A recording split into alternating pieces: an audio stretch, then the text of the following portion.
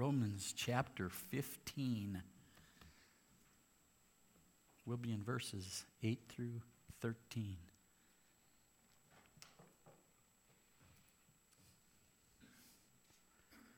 Romans 15, verse 13.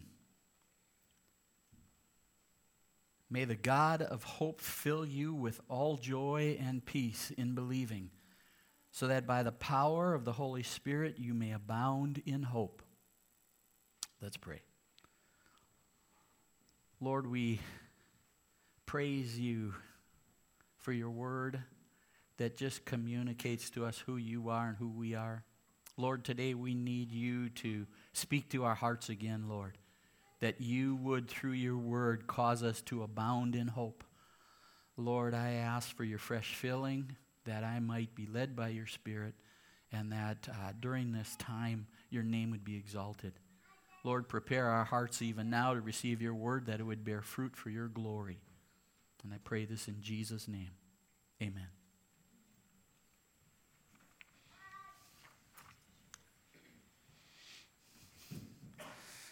We got another preacher here, huh?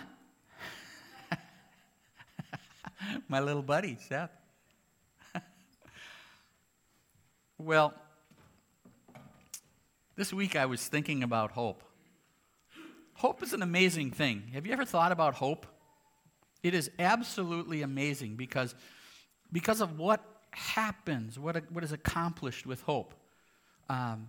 If you have hope, then you're encouraged. You can endure through hard things. You know, it's different than Advil, in the sense that Advil, there's something practical that you take that relieves the pain, that helps you continue to maintain life, whatever that might be. But hope does the same thing. Hope causes us to endure difficult things, hard things. It continues to cause us to persevere. And it's amazing the things that hope can empower us to get through. On the opposite side of it, without hope, when hope is gone, it's easy to get depressed. It's easy to just give up. What's the sense? There's no reason for this. There's no hope. And so you see this thing called hope, that when it's there, we're able to get through incredibly hard things. And when it's gone, even the simplest thing can become a burden to try to get through. And sometimes, many times, hope is what I call short-sighted or temporal. We have hope for a condensed window of time. Something happens where you're physically hurt. And your hope is that I'm going to get better. Or things are going difficult in a relationship or a marriage, and what happens is you have this window, this idea that, well, it's going to be okay. And this window is small, but we have what I call a fast food mentality. It happened way back when McDonald's first hit. And our expectation was that we could pull up and get a burger in like 1 minute, right? And before that, you had to sit down, you had to wait. They had to, some places kill the cow, it seemed like. And then they would make the burger, and then you'd finally get it after like 7 minutes or 10 minutes. And then McDonald's hit, and everything happened quick.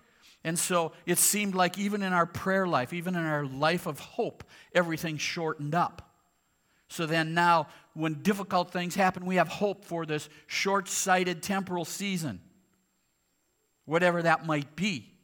It could be for a week. It could be for 6 months. It could be for a year.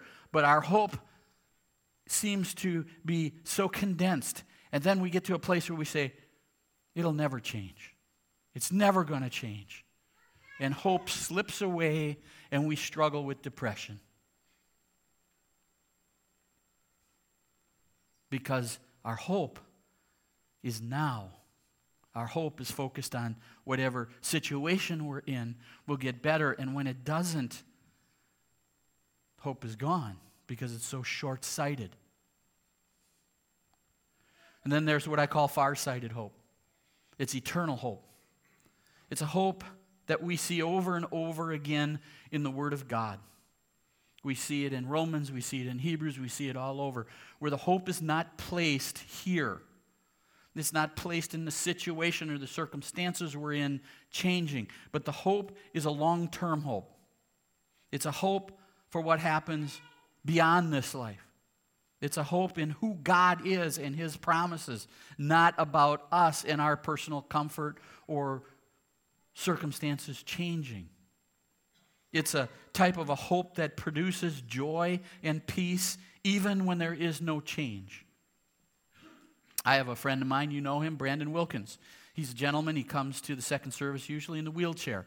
A lot of you might not know this, but Brandon used to be, he was their number one soccer player for Cooley Region Christian School.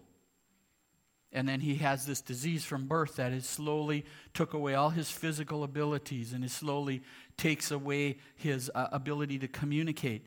Brandon is in a level of pain every day that when he goes to the doctors and the doctors ask him how much pain he's in, Sarah, his wife, told me whatever number he gives them, the doctors add 5 to it because that's what a normal person would be feeling. And Brandon's like that all the time for years. And it's been this slow descent into this. I talked to him this week because he's my buddy and we were laughing about life. And he said, Dan, I'm not happy I'm in this wheelchair. I'm not happy that I'm in pain. I'm not happy about any of this, but I'm joyful. I mean, he's serious. I know he's serious. This is nothing new. He said, but I'm joyful because, you see, I know what's coming. And so through every day, when I get up, everything's going to be the same. It's not going to change. It's never going to change until I'm with Jesus. And then I'm going to get a new body, and then all this pain will be gone. Everything is done. And he goes, so I rejoice in today. That's the type of hope that we're talking about. A hope not here. A hope not in things changing, but a hope in an unchangeable God who made promises that will never fail, not because of what we do, but because of who He is. That's the hope we're talking about. And that kind of hope is the hope that the Word of God is talking about. And that's why Jesus, our Lord and our Savior, the King of Kings, the Lord of Glory, He is the source of hope. He is the giver of hope. He is the object of all Christians' hope. He is the object. Jesus is the God of hope. He is our hope.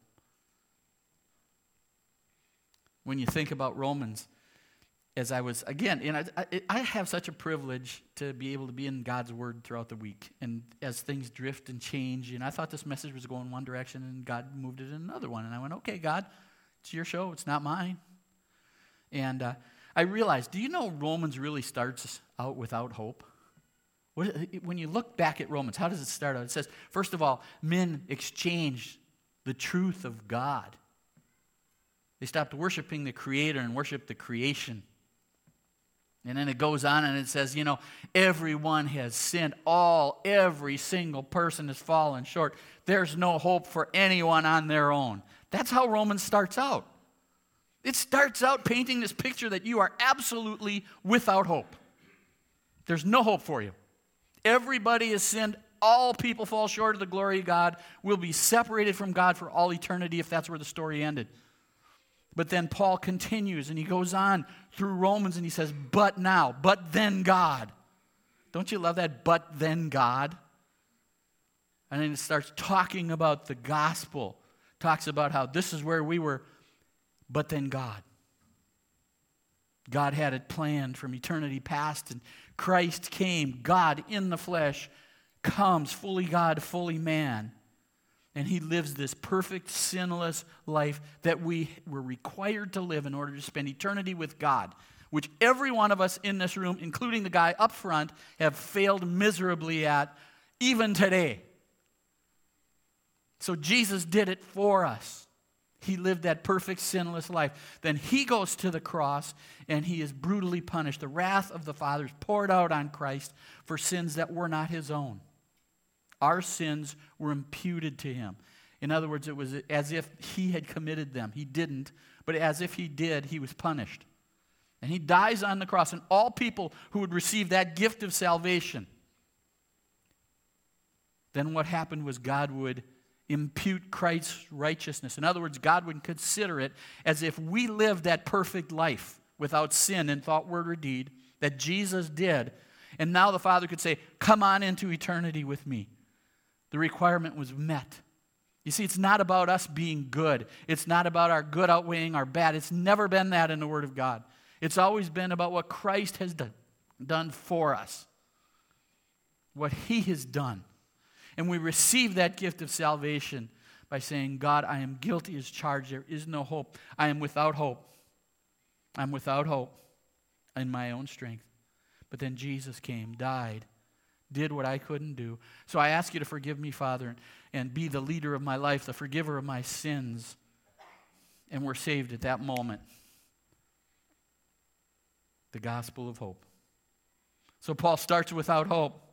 And then he moves into the gospel that you are saved, you are made right with God by God's grace alone, through faith alone, in Jesus alone. And then he hits chapter 13, and he spends about 2 chapters working on, okay, because that's all true, how should that affect you here on this planet? How should that affect the way you live? And then we come to the end, basically, of the main argument in Romans. It's Romans chapter 15, verse 13, the verse we read. So what we see here is that Romans starts out, the main message starts out with, you are without hope. And then it moves on to give you a foundation for future hope. And then Romans concludes, basically, because this is considered the benediction, with, now you can abound in hope. That's what it's saying. That's just what God's word is saying here. It's laying it out for us. And then he kind of, in the verses from about 9 through 12, what he does is he kind of reiterates, condenses so much of what was spoken of earlier in Romans in those chapters 2 through 11. He kind of condenses it down to just a few words to try to say, okay, now, because of all this stuff that I've said, let me summarize. And the first thing he does is he says, listen, I want you to remember that God made promises to the patriarchs, to the fathers, to Abraham, Isaac, and Jacob. God made promises to them. And if you look earlier in Romans, you'll see this laid out more, more thoroughly. This is a summary. Take a look at, here's some of the promises that God had made to the patriarchs. So Paul is speaking to Jewish people, and he's saying, you know what? God made promises to your forefathers. Here are some of those promises. Genesis 12, 2 through 3. I will make of you a great nation. I will bless you and make your name great, so that you will be a blessing. I will bless those who bless you, and to him who dishonors you I will curse. And in you all the families of the earth shall be blessed. That was to Abraham. Then in Genesis 22, 17 through 18, again to Abraham. And surely, I will surely bless you, and I will surely multiply your offspring as the stars of the heaven, and as the sand that is on the seashore. And your offspring shall possess the gate of his enemies, and in your offspring shall all the nations of the earth be blessed. He's talking about Jesus. Then he's talking here to Isaac in Genesis 26. I will establish an oath that I swore to Abraham your father. I will multiply your offspring as the stars of heaven, and I will give to your offspring all these lands, and in your offspring all the nations of the earth shall be blessed. So Isaac settled in Gerar. And in Romans 4, verse 11 and 16, he received a sign. This is talking about Abraham. He received the sign of circumcision as a seal of the righteousness that he had by faith. See, not works, by faith, while he was still uncircumcised. Abraham wasn't circumcised yet. The purpose was to make him the father of all who would believe without being circumcised. Gentiles. The circumcised always talks about Jewish people, and uncircumcised would be Gentiles like us. So that righteousness would be counted to them as well. Verse 16, it depends on faith in order that the promise may rest on grace and be guaranteed to all his offspring, not only to the adherent of the law, but also to the one who shares the faith of Abraham, who is the father of us all. So God made promises to Israel. He said, I'm going to make you a great nation that all the other nations will be blessed through. And he did that. He followed through with that, not because of Israel's faithfulness. Israel rebelled against God so many times. So God did not fulfill his promises because Israel was faithful, because they did what he asked them to do, but because of his grace. It's about grace. It always comes back to grace. Grace is when you get something you don't deserve. I've used this example so many times you can probably quote it, but I never know if there's somebody new visiting. It's kind of like you're standing outside talking in a parking lot, all of a sudden some guy in a big caddy pulls up and he says, come on over here. You walk over there and he hands you $1 million in cash and drives away. You don't know him. You didn't earn it. It was just, what? That's kind of what grace looks like. And he said, that's what salvation, it's about God. Somebody who would grant us this grace and give us a salvation that is so great and priceless at his own cost. So what he was doing was, he was saying this in these verses, saying, listen, Jesus was a servant to the Jews in order to confirm the promises God had made to them, in order to fulfill the promises God made to them. It's about Jesus, not the Jewish people, walking in obedience to him. Take a look, God's word, Romans 15:8, the start of this section of Scripture. We need to see this, because Paul is summarizing things. He's painting a picture. For I tell you that Christ became a servant to the circumcised, to the Jewish people, to show God's truthfulness. That God wasn't lying when he made all those promises. That God just wasn't, blowing smoke. He was being honest. So Jesus came as a servant to the Jewish people to show that God is truthful. What he said, he meant, and he would do, to confirm the promises given to the patriarchs, Abraham, Isaac, and Jacob. Romans 9:4-5, they are Israelites, and to them belong the adoption, the glory, the covenants, the giving of the law, the worship, and the promises. To them belong the patriarchs, and from their race, according to the flesh, is the Christ, who is God all over all, blessed forever. That's the section of Scripture where it expounds upon this one statement in Romans chapter 15. What we see is that God chose Israel. There's Abraham, a pagan, is what it says. And God just chose him. He said, okay, you're the man. And out of you a great nation will come, and I will bless them. So God chose Israel, and he made covenants only with them. He only made promises to Israel, only to the Jews. But he was not theirs alone. He was not theirs alone. You see, Gentiles like us, we weren't included in any of the promises in Genesis. None. It was for the nation of Israel, for the Jewish people. We were not included in any of the covenant promises, yet God graciously purposed to bless Gentiles like us through Christ as our Messiah and his promises that he made to Israel. God decided that because there were no promises to us. So God made a decision. And that's how he was going to do it.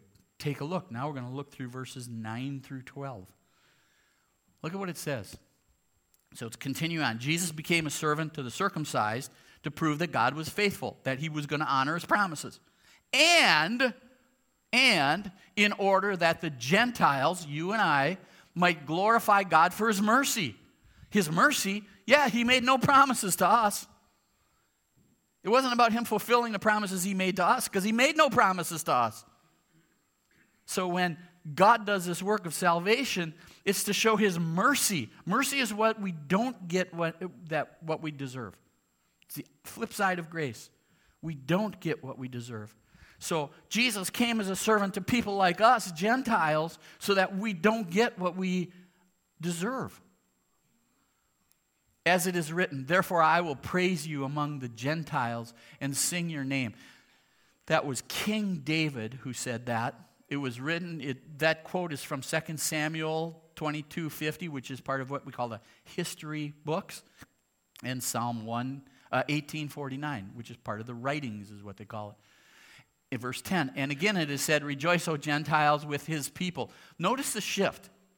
First of all, God will be glorified among the Gentiles. Now all of a sudden, it's the Gentiles will rejoice with God, with God's people, with the Israelites. Moses said that, and it's recorded in Deuteronomy 32:43, and that's part of the law. Then in verse 11, and again, praise the Lord, all you Gentiles, and let all the peoples extol him. That's from Psalm 117, again, the writings. This is where the Gentiles were called to independently praise the Lord. So we're seeing a progression. Among the people, now all of a sudden, listen, you will rejoice with God's people. Now you're going to rejoice. You're going to worship God on your own. And then in verse 12, and again, Isaiah says, the root of Jesse will come, even he who abides or arises to rule the Gentiles. In him, the Gentiles will hope. This is Isaiah. From Isaiah 11, verse 10, the book of the prophets. What Paul did was very clever here. What he did was he knew he was speaking to a bunch of Jewish people and quite a few Gentiles. And he basically said to the Jewish people, listen, your scriptures, the Hebrew scriptures, are made up of three large groups. They are the law, the prophets, and the writings. So Paul, by the inspiration of the Holy Spirit, not because Paul is this brilliant man, but because God is the author of his word, quotes from every one of the three sections of the Hebrew Bible. Every one. And he says, look at right here, here, and here. And then he takes their three of their greatest leaders, Moses, David, and Isaiah, and he says, this whole deal with the Gentiles, this was planned way back when. This was planned way back when. This isn't something new. This is God's plan from eternity past. Look at his word. So he's speaking to the Jewish people here. He wants to tell these Jewish believers that the promises that God made to them included Gentiles. It included Gentiles all the way back. You guys were separating yourself out from the Gentiles, saying God made promises to you, to us, and not to you Gentiles. And now Paul is saying, guess what? It was always part of God's plan that the Gentiles would be a part of God's family. Right from the beginning.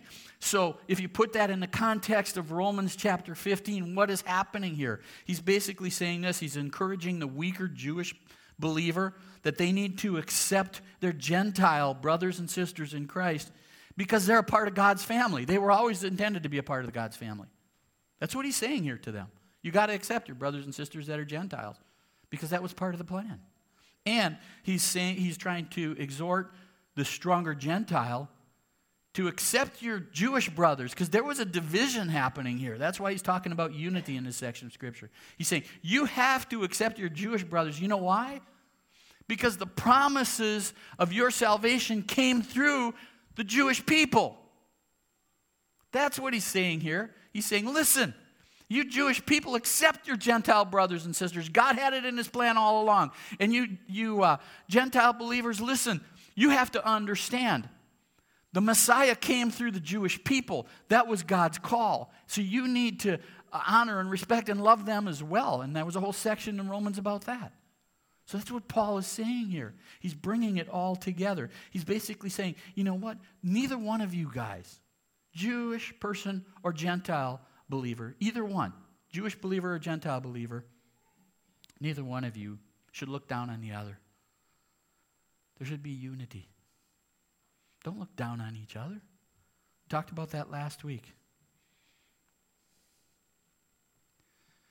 And we can get so much encouragement from this little section of Scripture. You know why? Because Gentile salvation was not God's alternative plan when Israel did not believe in him, did not follow him, obey him. When they were in unbelief and rebellion against God. God wasn't caught off guard. Went, oh, no, man, I called these as my people. And they want to rebel. They don't want to believe. What am I going to do? You know what? The Gentiles. The Gentiles. That'll be a good plan B. Never like that. You can see that in Scripture. That's why it speaks to us. No. Gentile salvation was not an afterthought for God. God's plans and purposes in eternity past included Gentiles as part of God's people. So what should that say to me today where I live? Sitting in a little church in La Crescent, Minnesota. What does that mean to me today? So what? You're talking about history, Dan. I never was into history. What it says to us is this. You're not an afterthought. You're not an afterthought. You're not second prize because the first thing didn't turn out. You're a forethought. God knew. From eternity past, He planned. Your names were written in the book of life. You're not an afterthought. You're not secondary. You're primary in God's eyes for His glory, for His purposes. And that, brothers and sisters, should cause us to rejoice. We're not, because Israel screwed up, so what else option did God have? He said, no, right from the very beginning, this was my plan, that I would love you, that I would make promises to Israel, but I would have mercy on you. And the Messiah that would come through Israel would be a blessing to you. He would bless all nations. That's what that meant. He would bless all nations. That's our God. And that's why when we look at these verses that seem to not relate to us, we have to read them through the lens of Scripture and understand, you know what? Paul was saying this to you. Abound in hope. Abound in hope. Because this Messiah, this Jewish Messiah, Jesus, He's your Savior. And He came to serve you to prove the mercy of God. That God would be merciful towards those who were not Jewish people who would believe. And that's what God has done for us today in this room. The mercy of God is displayed in every person in this room who knows Christ as Savior. And that's the point of what Jesus did. That's what He's saying, Paul's saying in Romans chapter 15, verse 8. That the Gentiles would see the mercy of God. Praise God. No promises made to us, but included in those because of Christ. It'd help us abound in joy. Take a look at God's Word. I keep going back to that because it doesn't really matter what I say. Take a look, Ephesians 2, 12 through 13. Remember that you were at one time separated from Christ, alienated from the commonwealth of Israel, and strangers to the covenants of the promise. God made no promises to you. No promises to you at all. Having no hope and without God in the world. That's where the Gentiles were. But now, in Christ Jesus, you who once were far off have been brought near by the blood of Christ. He's not saying that all Jewish people are saved, because they're not. That was earlier in Romans 2. It's about those who had received that gift of salvation by not putting their trust in their good works outweighing their bad, but their hope in Jesus and Jesus alone. And he's saying, I made promises to that group of people. I didn't make a promise to anybody else, but I'm calling you in. I'm going to anyway. And that's why he says you were far off. You weren't part of those promises. They weren't promises God made to you. But now, because of Christ, you've been drawn near. God will fulfill His promises that He made to Israel to you by faith alone. John 4, 22b through 23. Salvation is from the Jews, but the hour is coming and is now here when the true worshipers will worship the Father in spirit and truth, for the Father is seeking such people to worship Him. In Romans 15, 8 through 9, again in 13, for I tell you that Christ became a servant to the circumcised to show God's truthfulness, in order to confirm the promises given to the patriarchs, and in order that the Gentiles might glorify God for His mercy. Praise God. And then in verse 13, may the God of hope fill you with all joy and peace in believing, so that by the power of the Holy Spirit you may abound in hope. That's how he concludes the main message in Romans. Abounding in hope. From hopelessness to abounding in hope. Based on what Christ has done, not your works. Even when we miserably fail and sin, because of God's grace, there's forgiveness. You see, hope is not some kind of Pollyanna positive that denies reality. Listen, your pain is real. Whether that be physical, emotional, whatever it is, your pain is real. And Christianity doesn't say, no, it's not. You just got to think positive. You just got to, That's not hope in the Bible. That's not the definition of hope in the Bible, denying reality. The reality is, yeah, your body maybe does hurt. I know mine does as I'm getting older. I wrecked my arm like a couple weeks ago. It still hurts. So I'm just going to all of a sudden say, no, that's not, by faith, I'm not in pain. No, I'm in pain. Other people are in pain in this place, emotionally. You're struggling with things. That's not what biblical hope is. Biblical hope confidently rests on God's promises, regardless of the circumstances. Biblical hope believes that, all those promises that God made, they're true. And when I pass on, I will spend eternity in heaven with God. Not because I am a good person, but because of what Christ has done for me. And as long as I'm here, I talk to people sometimes, and it can get really hard. I'll mention one name, Helen Leesom. And Helen only had one kidney from when she was very young. And she would say to me so many times, I miss her husband, Jay, had passed on. And she goes, why am I still here? I said, because God ain't done with you yet. She said, well, what good am I? And I said, you pray, right, sister? She goes, well, yeah. I said, that's it. That's enough. When God's done with you, he'll take you home. But until then, he still has a reason. And so when we look at this, we realize that, I rest in what God has promised. An eternity with him. A new body, without pain, no tears, no nothing, because that's what it says in the Word of God. And that's true. And God promises that is always there. That it's saved up. Nobody can steal it from me. At this walk here, I'm visiting this planet. This is a hotel. I'm going home. So all the stuff that happens here, it may not be pleasant, but God's made promises to me. And that's where my hope rests, not here. It rests in God, that he will take care of it.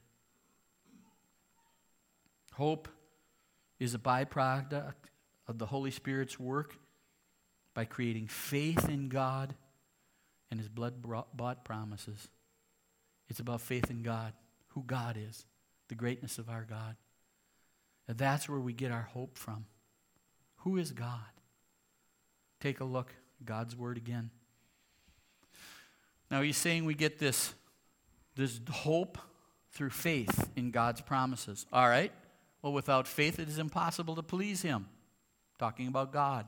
For whoever would draw near to God must believe he exists, that God is all that the Bible says he is. That's where we get our hope in who God is, not who I am or anybody else, but must believe that he exists and that he rewards those who seek him. Do you believe that? I think that's where our hope can drop off. We hope short term because things will change, and when they don't, we go, oh no. And we lose our hope, and everything starts going down and down. We forget, but do you really believe that God will reward those who believe? We want our reward to be either a physical healing or a relational healing or whatever it might be. Is that it? Maybe sometimes, but not always. Do you still believe he rewards you? Because that's part of the promise here. He rewards those who seek him. Romans 10:17. So faith comes from hearing, and hearing through the word of Christ. So our faith grows when we read about God and who he is in his word, and it increases as we understand the greatness of Jesus. And when we lose hope, we lose our sight of that. That's why if you're struggling today and you're hopeless, there's people that walk into church all the time. We put a smile on our face, and we're hopeless. We have no hope that anything will change. I'm not promising you it will. I am saying this. You talk to the God of hope, and you ask him for hope in whatever situation it is, and you ask God to get your eyes on the long-term hope that you have in Christ. You watch what that does in your own heart. You watch whether things change or they don't. When we ask the God of hope for hope, he will give it. And he will redirect our focus. And whether things change or not, we can still have a joy and a peace, because that's what God's word promises. In John 1:1, in the beginning was the Word, and the Word was with God, and the Word was God. Jesus. Who's the God of hope? Jesus. Our triune God. Romans 15:13, may the God of hope fill you with all joy and peace in believing, so that by the power of the Holy Spirit you may abound in hope. That you may abound in hope. Without Jesus, the promises to the patriarchs would be unfulfilled. Still waiting. And without Jesus, Gentiles like us would never be able to glorify God. That's what he's saying in this section of Scripture. That's why Jesus is the source. He is the giver. He is the object of all our hope as Christians. And without Christ, there is no future hope beyond the grave. Because the bottom line is, you can gut up a little bit of hope on this planet, but if you don't have Jesus, there is no hope for you after you die. None. It's gone. There are no promises to you other than God's judgment, because he is a just and fair God. But on this side of heaven, we have Jesus, and his promises carry through for eternity. So hope in the promises of God, because it'll produce the fruit of joy and peace. Isn't that part of the fruits of the Spirit in Galatians 5? Love, joy, peace, patience, goodness, kindness, gentleness. Peace relates to the assurance that God will do as he promised. There's a peace. You know, somebody that really has always made promises to you, and they always fulfill those promises. So when they make another promise to you, what happens? You rest in it. Yeah, it's going to happen. They always honor their word. I'm not worried about it. There's a peace there. That's what he's talking about, that God's going to do what he says he's going to do.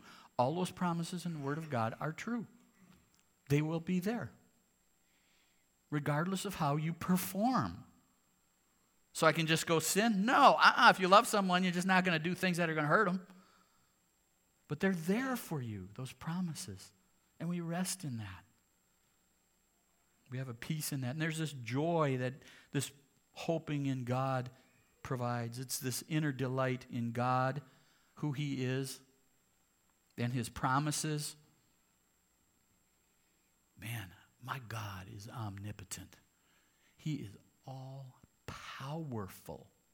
My God is creator of all things. He spoke everything that we see out of nothing. He right now is holding it all together. Everything in this universe he's holding together. And he is sovereign over all things. And he is seated in the highest place. And man cannot thwart God's ways. How do I know all that stuff? Because it's in the Word of God. So then when you freak out about an election or something, what happens is you go back and you remember who God is. Is God sovereign or is he not? Is God in control? Does he have a plan? Yeah. Is it uncomfortable at times? You bet. I mean, I'm thinking Joseph really didn't think God's plan was too good when he was in the bottom of the pit or when he was locked up in the prison. I'm thinking, hey, I don't see the good in this, God, if I'm Joseph. But God had a plan. And God still does. And so I can have hope in the midst of craziness because I know who God is. I know who he is. And I have a big God.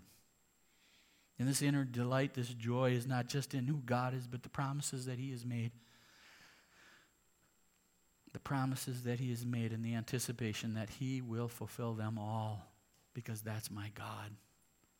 He will fulfill them because of who he is, not because of what I do. Same thing as with the Jews. You see, the foundation of our joy is knowing that we are reconciled, that we are made right with the sovereign God. Our salvation. That's where our joy comes from. Why will I fear? Why will I walk in anger or anxiety? My God is seated in the highest place. I'm his child. He takes care of his children. He disciplines us. But that's who I am. And he made a promise. He made many promises. This is who my dad is. And these are the promises my dad made to me. And they will be fulfilled. And that brings joy. Even in the midst of crazy stuff. Whatever it is that you're going through. I don't know. I can't even imagine some of the struggles and pain that some of you guys are going through. But I know my God. And I know the promises he made. And I'll steer you to that every time. Because outside of that, there's no hope. Our hope is in Christ. To experience God's filling of joy and peace, we will do that as we believe the promises of God with this far-sighted eternal hope, even when nothing changes. Like Brandon. Brandon's situation is not going to change, and he knows it. This is his end. From the very beginning of his life, knit together in his mother's womb, this is what was intended. And seldom will you find anybody that is more joyful. You have no idea what he's going through. But you know what? His joy, his peace is in Christ. That's how he can do it. The Holy Spirit empowering him. You see, there was a divine, eternal purpose in God's heart from the beginning of time, before time. And that was that he would save both Jewish and Gentile believers. And he would bring them into unity, into a harmony that would bring praise and glory to him. There's a radical, crazy group of mixed up, messed up people. And he was going to use them. He was going to draw them to himself. And he was going to bring glory to himself as he brought this unity in a place where there should be no unity. He would make one salvation, one new covenant, one church, one people of God. All this was accomplished by Jesus serving us. Isn't it incredible, our Savior? And Jesus' ministry confirmed God's truthfulness to the Jewish people. And Jesus' ministry confirms God's mercy to us as Gentiles today.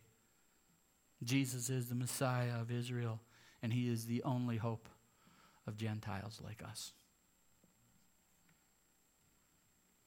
That's why Jesus, again, is the source, is the giver, is the object of all Christians' hope. Every one of us in this place. Regardless of what you're in, I would point you to this. Go to the God of hope and ask him to fill you with all joy and peace in believing, so that the power of the Spirit may abound to you in hope. Go to him. He understands. He's got a bigger plan. Let's pray. Lord, we stand in awe of you this morning, God, the God of all hope.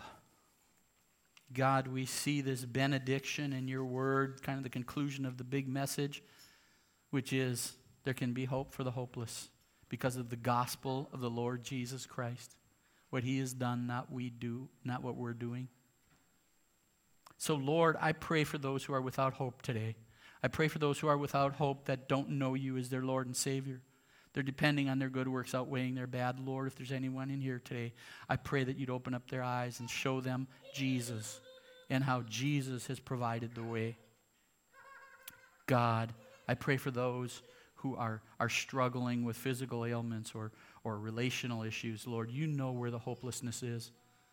And I pray, God, that you, by the power of your Spirit, would turn their eyes upon you, Lord Jesus.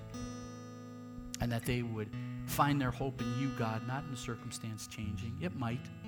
Ask for it. Your word says you do not have because you do not ask. But Lord, if it stays the same, help our eyes continue to be on you. And God, glorify your name in this little tiny place through a small group of your people as we hope with joyful peace in all the promises that you've made to us, that your name would be exalted in our lives and in our hearts. And I pray this in Jesus' beautiful, glorious, wonderful, powerful, everlasting name. And all God's people said,